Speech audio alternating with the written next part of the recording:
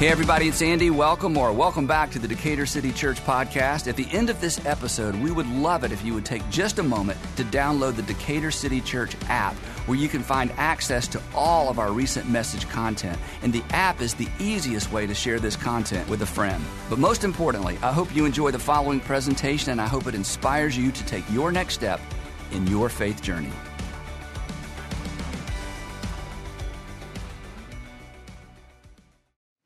So when our oldest son, who is now 30, was 7 years old, this is a true story because I'm in church, so I wouldn't make this up. When he was 7 years old, our standard babysitter, you know how you have like the go-to babysitter that, she's there, and it's usually a woman, that's there all the time. This young lady was our standard go-to babysitter. And one afternoon, she ran over his arm with her Honda Accord in our driveway. Right over his arm. I know, that was the proper response. Earlier, when I shared that story, it was just like quiet. I'm like, the proper response is anyway. So she ran over his arm in our driveway, so we're all running out there, And the silver lining is, from that moment on, Andrew had the upper hand in the relationship. It's very difficult to say no to a child when you ran over his arm in his own driveway with your Honda Accord. Andrew, it's time to go upstairs and get ready for bed. I don't think so. Remember when you ran over my arm with your Honda Accord? I'll take a root beer on crushed ice, please, Now, Melissa, the babysitter, was horrified, as you can imagine. But as it turns out, it was an accident. She didn't mean to run over his arm. She didn't do it on purpose. So when we found out, we were home, she was leaving actually, because we just gotten home. She was leaving, it was in daytime. When we, found out that it was an accident, that she didn't mean to, we didn't see any reason to take Andrew to the ER. Because, it was an accident, which meant he was fine, right? And I said, Andrew, stop crying. She didn't mean to do it. Stop crying, it was an accident. Besides, he had on Under Armour sweatshirt. I kept saying, you got on Under Armour sweatshirt. You're fine, and it was an accident. Actually, we did take Andrew to the ER, as you would imagine. Some of you are like, what? Yeah, we did take him to the ER because, and this is what we're going to talk about for the next few minutes, so buckle up, because there is no necessary correlation between intent and outcome. There's no correlation, but we'll give you a little wiggle room. There's no necessary correlation between intent and outcome. So if you came for something deep today, that's it. Hey, we're in part 3 of a series. If you've not been tracking along with us, you're coming in on the end of the movie, but that's okay. If you've been tracking along with us, part 3 of our series entitled The Weight of Your Words. And if you've ever been crushed by someone's words, you understand what we're talking about, because we have all been injured or crushed in some cases by the words of other people. Words carry weight. Words leave a mark. Words leave a mark for good. Words leave a mark potentially for bad. Words build or destroy. They discourage. They discourage. They inspire. Sometimes words wound. And our lives, mine included, we have all been shaped to some extent by the words spoken to us, the words spoken at us, the words spoken over us, and the words spoken about us, right? Our lives have been shaped by the words that people said about us. And the other thing that's interesting, we talked about this in the first installment of this series, our lives in some cases have been shaped by words we didn't hear, that we wanted to hear, that we needed to hear, but that we never heard. Phrases like this: Mommy loves you. I'm so proud of you. Don't worry, son. I'll always have your back. And the tension in this whole series is this: none of us doubt that our lives have been impacted by the words that people have spoken to us and over us and at us and about us. We get that. We know how other people's words have affected us. We recognize how people's words have affected us. Well, but in spite of that, we are often slow to take responsibility for our words and the weight of our words when it comes to how our words impact other people. And that should bother all of us. This isn't like a Christian thing or a religious thing. We should all, take responsibility for the weight of our words and how our words impact other people. But if you're a Jesus follower and if you're a Christian, this isn't an add-on. This isn't be a good citizen. This isn't a nice to have. This is baked into the equation. This is baked into what it means to be a follower of Jesus. That we are commanded because of the Jesus, overarching command to love as God through Christ has loved us, baked into or folded into that command, we are responsible to be good stewards of how our words and the weight of our words land with other people. Because we've been called to be others first people. We are one another people. We are others first people. And our words and our tone and our approach to our words and our tone should reflect that. So this isn't an add-on. This is actually part of what it means to follow Jesus, as practical as this may sound. Now, one second, for those of you who are not Christians or you're not a Jesus follower, here's what I would guess. My hunch is that you would be more curious about faith and about Christianity if the Christians around you had been more gracious with their words. You would be more curious and more open to Christianity if the Christians that you know had been more gracious about the words they used about the people you love and the people that are closest to you. So it could be that our words and the weight of our words, our insensitive words and our tone, may be one of the things that drove you away from your Heavenly Father and from your Savior. And I just want to say one more thing about that. Jesus actually reserved his harshest criticism for religious leaders who were not careful and good stewards of their words toward the people they were responsible for. And I hope perhaps that you would find it in your heart to look past some of us, or maybe past some of the Christians that you've had contact with, to our Savior, who has called us to leverage our words in such a way that people walk away from every conversation, because the Apostle Paul I'm gonna read this to you at the very end. The Apostle Paul reminded us that every conversation is a construction zone. And we are either building or we are tearing down with our words, and we are responsible for how our words land, for the weight of our words in the lives of other people. So in this series, what we've done is we're unpacking 3 dynamics that are at play in every single conversation you have, or I would say in most conversations that you have.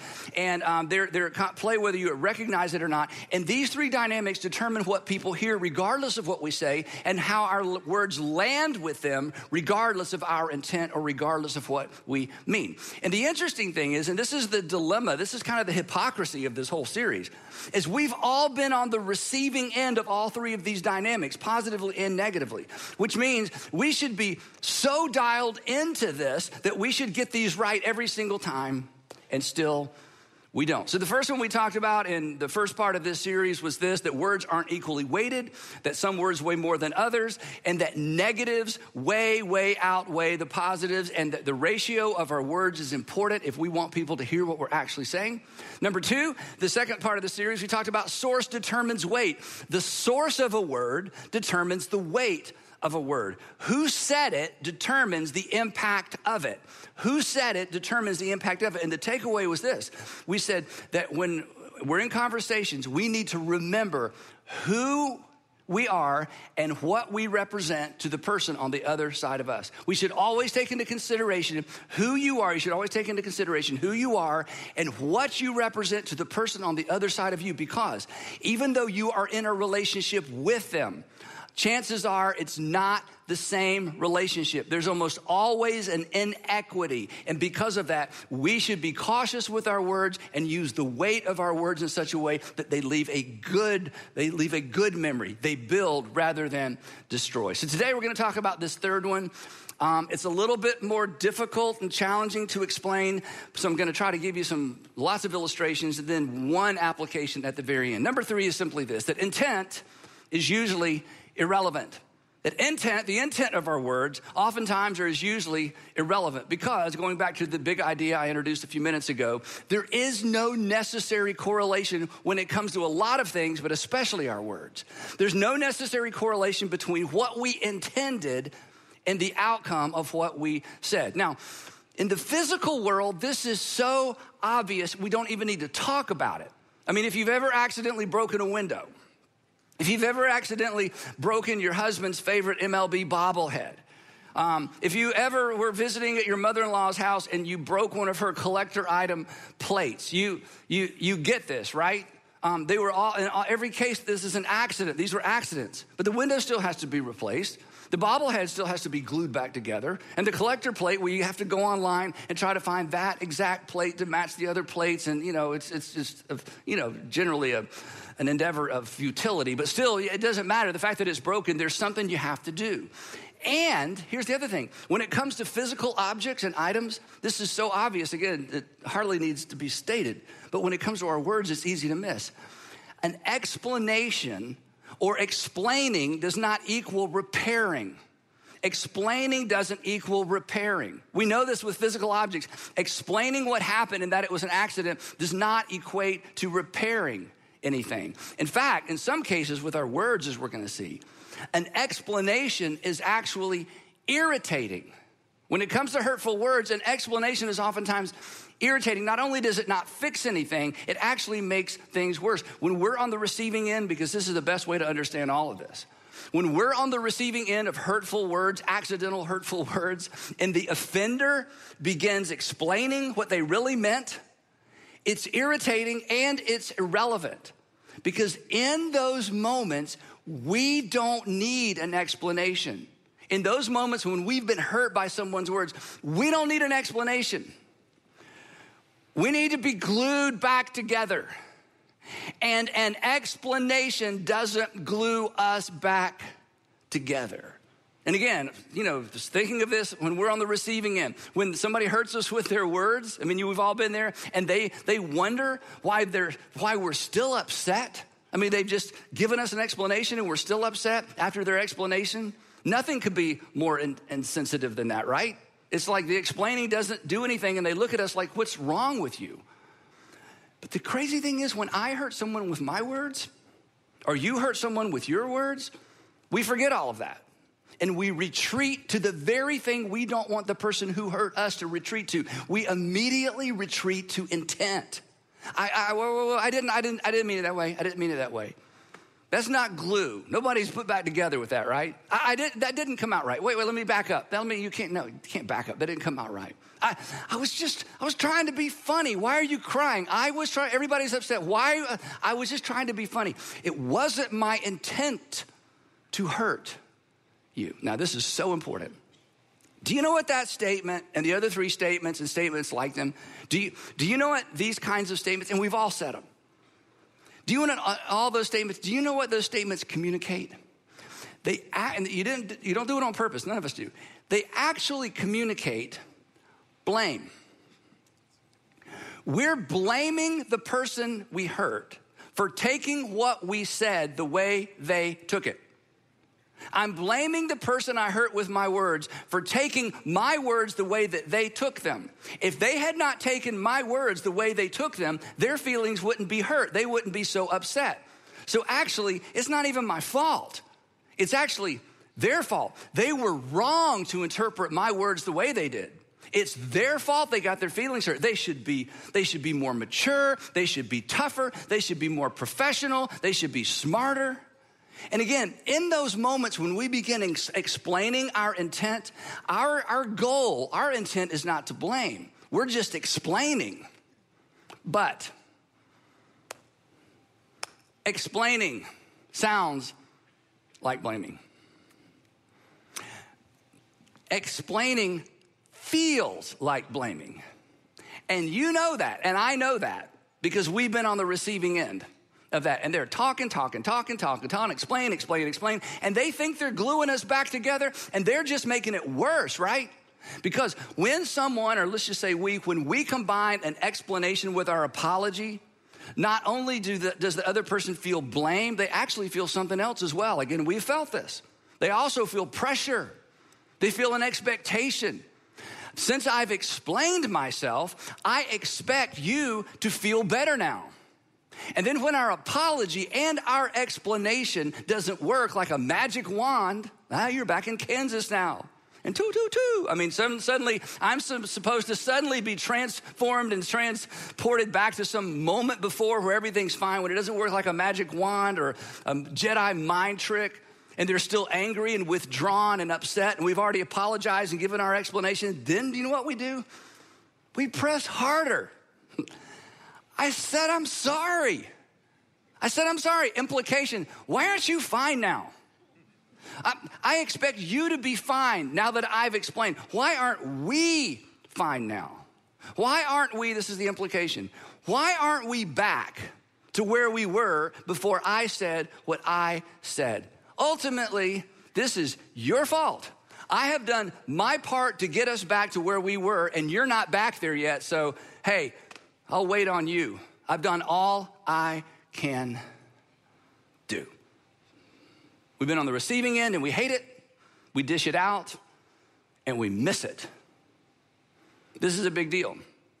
And the reason they're not better is this. Again, bring this back into the physical world. This all makes perfect sense. For the same reason that my apology for closing my car door on your fingers doesn't automatically transport you back to your pre-crushed fingers condition. Because, don't miss this, apologies don't reverse and erase accidental injuries to the body. Apologies don't reverse and erase accidental injuries to the soul when words are the damaging tool, when words have been used to hurt. They don't reverse and erase accidental injuries to the heart, to the relationship, to the security of the relationship, or to the confidence the other person has in us. An apology combined with an explanation sounds like an excuse. It sounds like another attempt to simply shift the blame. Now, this isn't always the case, but in some cases, word damage is way worse than physical damage. You see, if you slam my hand in your car door, I'm 99.5% sure that was an accident. I immediately assume you didn't mean to do that. But I'm not so convinced you didn't mean what you just said. In fact, you meant something by that. And you may not have intended for those words to come out, but they came out. And you may not have intended for those words to come out the way they did, but they came out, which means they were in there. And why shouldn't I assume they're still in there?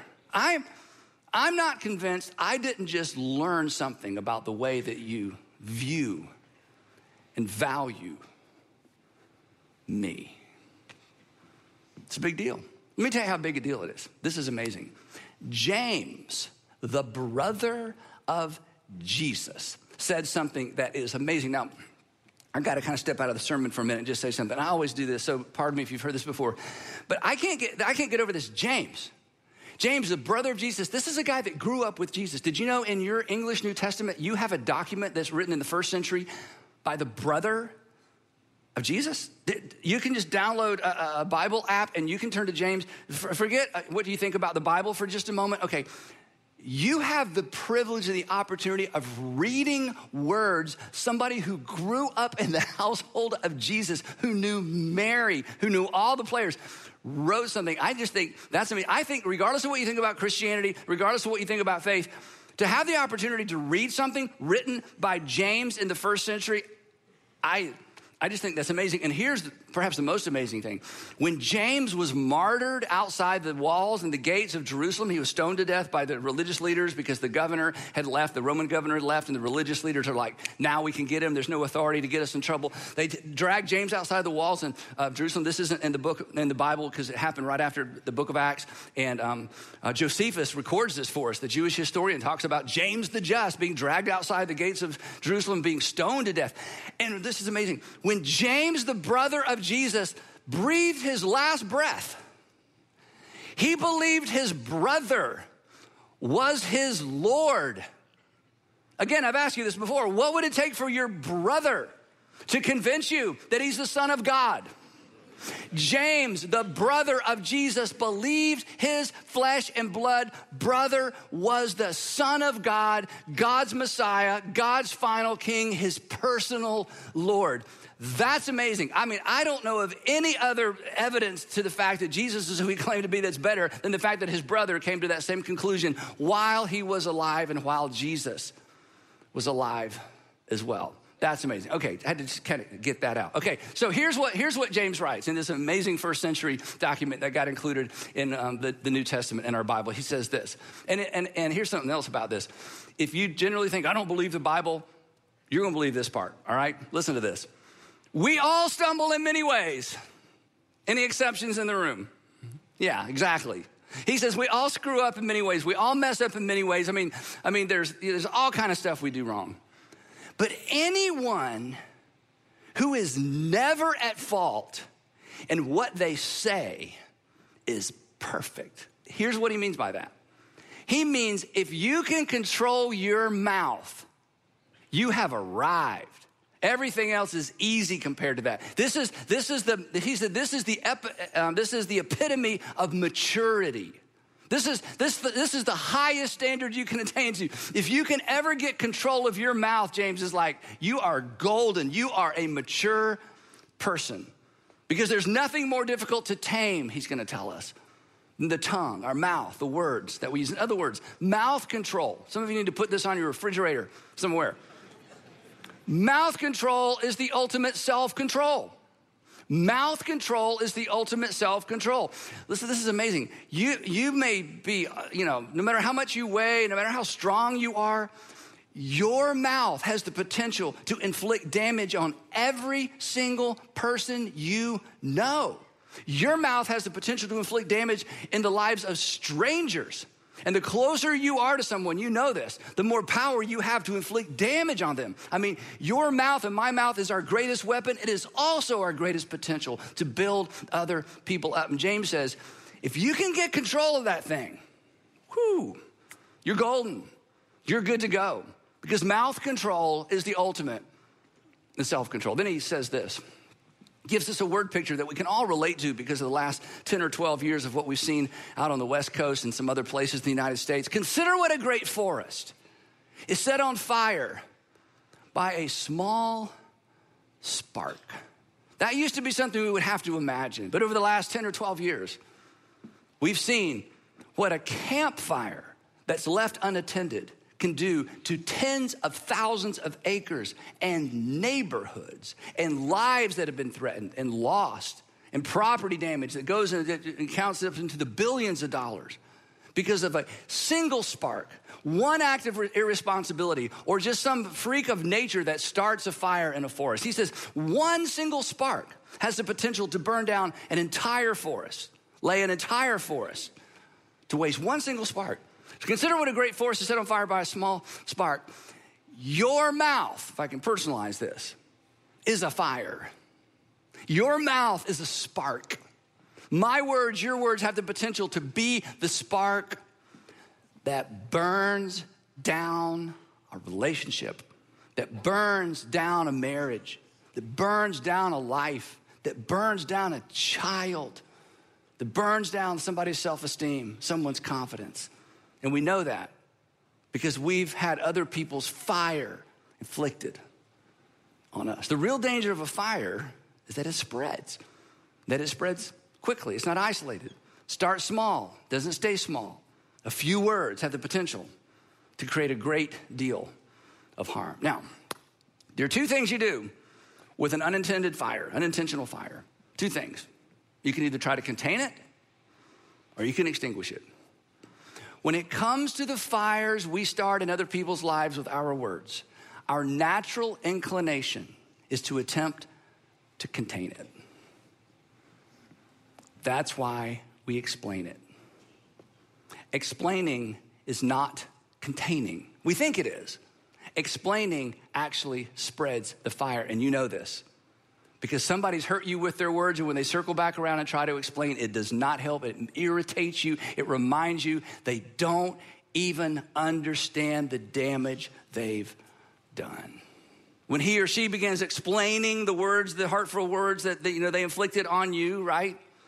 It just makes things worse. Fire spreads. Explaining, again, is actually an admission that we don't really understand the damage we've caused with our words, and it makes it worse. So, don't explain in an attempt to contain that only increases the pain. Don't explain in an attempt to contain that only ramps up and increases the pain. That's just not the way forward. The goal for all of us as human beings, but the goal for those of us who are Jesus followers, is to extinguish it, to put it out. And word fires are extinguished with two things, and neither come natural, and for some of us, it's even harder than other people. Word fires, like any kind of relational conflict, are extinguished with a big dose of humility. Humility means I'm going to submit myself to you. Humility means I'm going to put you and your interest and your well-being ahead of my own, even if it costs me. Humility is placing oneself under and making oneself available to someone else. It's taking full responsibility, humility, and sensitivity. Insensitive words require sensitivity to empower a person to move beyond the insensitivity. And explaining is insensitive. That's why it makes it worse. So we need humility and we need sensitivity. That's how you begin to extinguish the fire. An explanation, think about it this way. An explanation elevates me. Humility elevates the other person.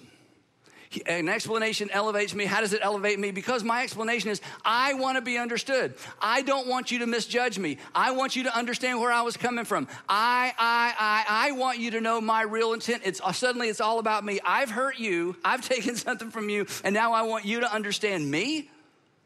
When you think of it that way, it doesn't make any sense, but it's just where we go.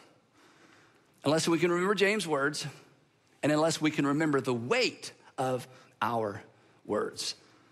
Because you not understanding me after I've hurt you is completely irrelevant. And trying to get you to understand it is extraordinarily insensitive. So I'm going to give you an application. You don't need to write this down because you'll remember it. What does it look like and what does it sound like to extinguish a word fire? Here's the answer to that question. You ready? It sounds like this. I'm so sorry. And then here's the most important part.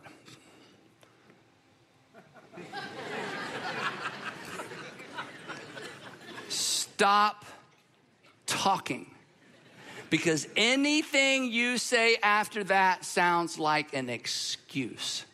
I'm so sorry. So we're going to practice this because some of you have never done that. You have never, ever put a period at the end of an apology because it was important for you to be understood because you still think you're the most important person in the conversation. And look, me too. So let's practice this out loud. Ready? All together. I'm so sorry. Well, don't laugh. Okay. Shh. One more time, we got to be real quiet. Ready? If you're watching at home, play along. If you're driving, play along. Here we go. Ready? I'm so sorry. It's uncomfortable. It's an invitation. You're creating space.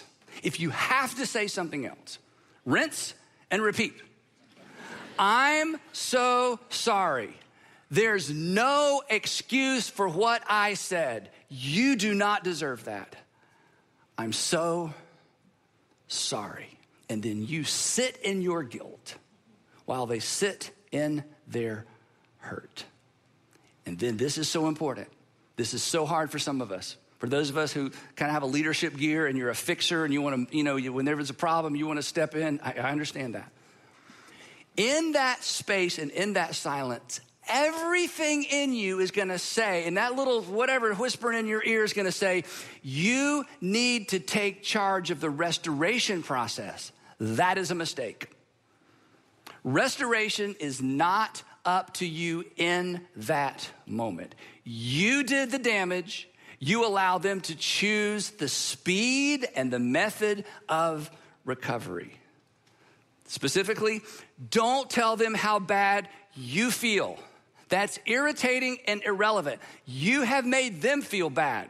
It doesn't matter how bad you feel. You should feel bad. This to say, I feel so bad, that's like a request for empathy. Like, would you please feel sorry for me? I realize I devastated you with my words, but now I feel bad. I need a little something coming my way. No, you don't deserve anything coming your way. I don't deserve anything coming my way, right? I'm the perpetrator. I'm the one that caused the problem. You're not in a position to ask for anything. Don't tell them how bad you feel. And don't ask for a hug. Okay, that's a request for proximity. I've just done this to you with my words. Now I want you to come over here, sugar. Come over here, baby. No, you don't do that. That's their decision. And let me just say something. For those of you with kids living in your home, this is important.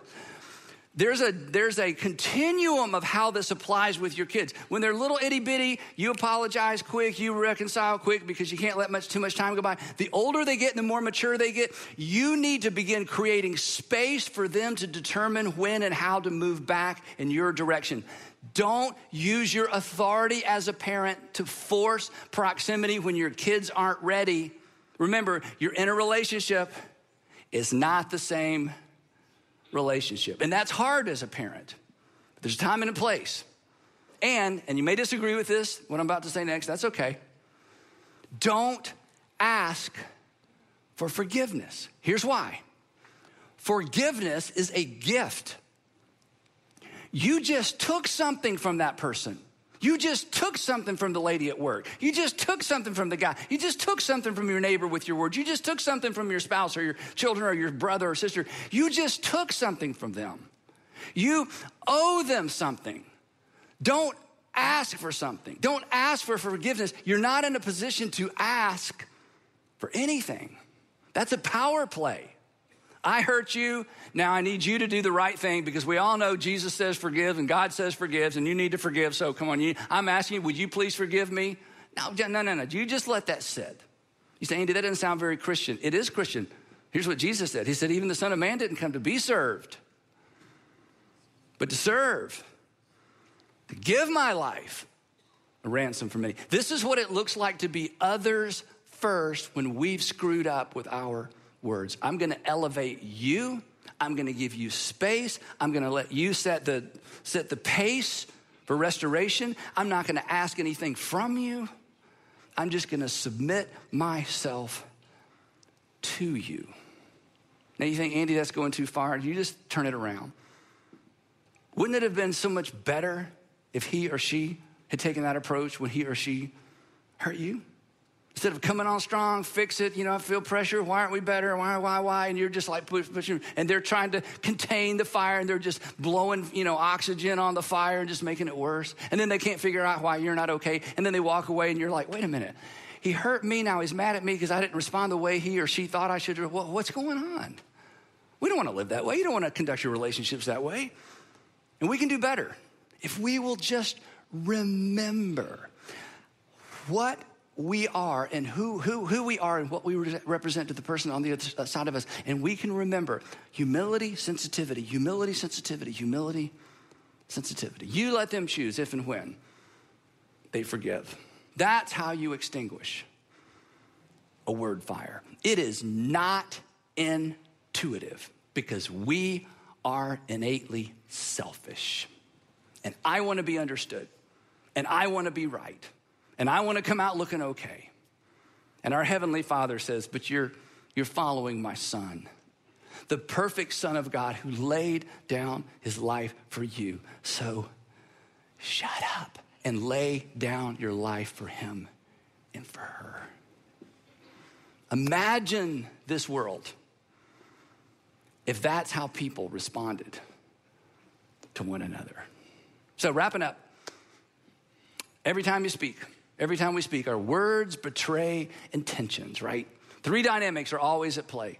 Words aren't equally weighted. Negatives weigh more than positives, you know that? Source determines weight. That means you got to think about who am I and what do I represent to the person on the other side of me. And intent is usually irrelevant. Don't defend yourself with intent. It just doesn't matter. These 3 things determine what people hear and what they feel, regardless of what we think we're saying. And when we get it wrong, and we're all going to get it wrong, don't try to contain it. Just decide, I'm going to humble myself. I'm going to extinguish it. It's the quickest way back to relational wholeness, assuming they decide that they want you to reestablish that relationship. So here's the final question. I know this is one of those pesky preacher questions, but I got to ask anyway. Is there anybody at home who has been crushed by your words recently? Is there anybody in the neighborhood, anybody at work, maybe a friend of a friend? Maybe your kids had some friends over and you said that stupid dad thing or that stupid mom thing and they left and you're like, oh, is anybody been crushed by your words? Is there a fire that you have attempted to contain by explain that you need to just step back and extinguish? The good news is this. Your mouth, that's so dangerous, is also a tool that can bring about good if you'll choose to use it that way. If you will bring a big dose of humility and sensitivity back into the relationship. And I know this is hard to hear when the person you need to apply it to is sitting next to you. I know it's hard to hear this when the person you need to apply it to is somewhere close to you. That requires a double dose of humility. And I want to encourage you today to just go for it. As hard as it is for you, it will be extraordinarily healing for them. Even if, and guys, let me just say to the guys, I know what you're thinking. You're like, oh, but if I do it, she's going to think I'm just doing it because you said to. Look up here. That's why it is a double dose of humility. You know what? You're right, honey. I'm doing this because Andy talked about it. And I'm doing it because it's what I need to do. We can do this. Go for it. And whereas that's good advice for everybody, if you're a Jesus follower, this is what love sounds like. This is what love does. This is in some way what Jesus did for us and for the world. This is what loving one another sounds like. So, in the words of Paul, do not let any stinky word, do not let any unwholesome word come out of your mouth, but only words that are good for building others up according to their needs, not yours, that it may benefit everyone who hears. Your words carry weight. Steward them well. Heavenly Father, it's so much easier to stand up here and talk about than walk out those doors and do. So wherever this lands with us, I pray we would have the courage to humble ourselves and just do it. Not wait, not think about it. Just humble ourselves. Do what we need to do. To give us eyes to see those people around us that have been hurt by, crushed by our words, our tone, our response, our reaction. And give us the courage to do what we need to do. And Father, if you would just raise up a generation of Christians who just understand this one thing, that we would export your grace and mercy through our words in every relationship.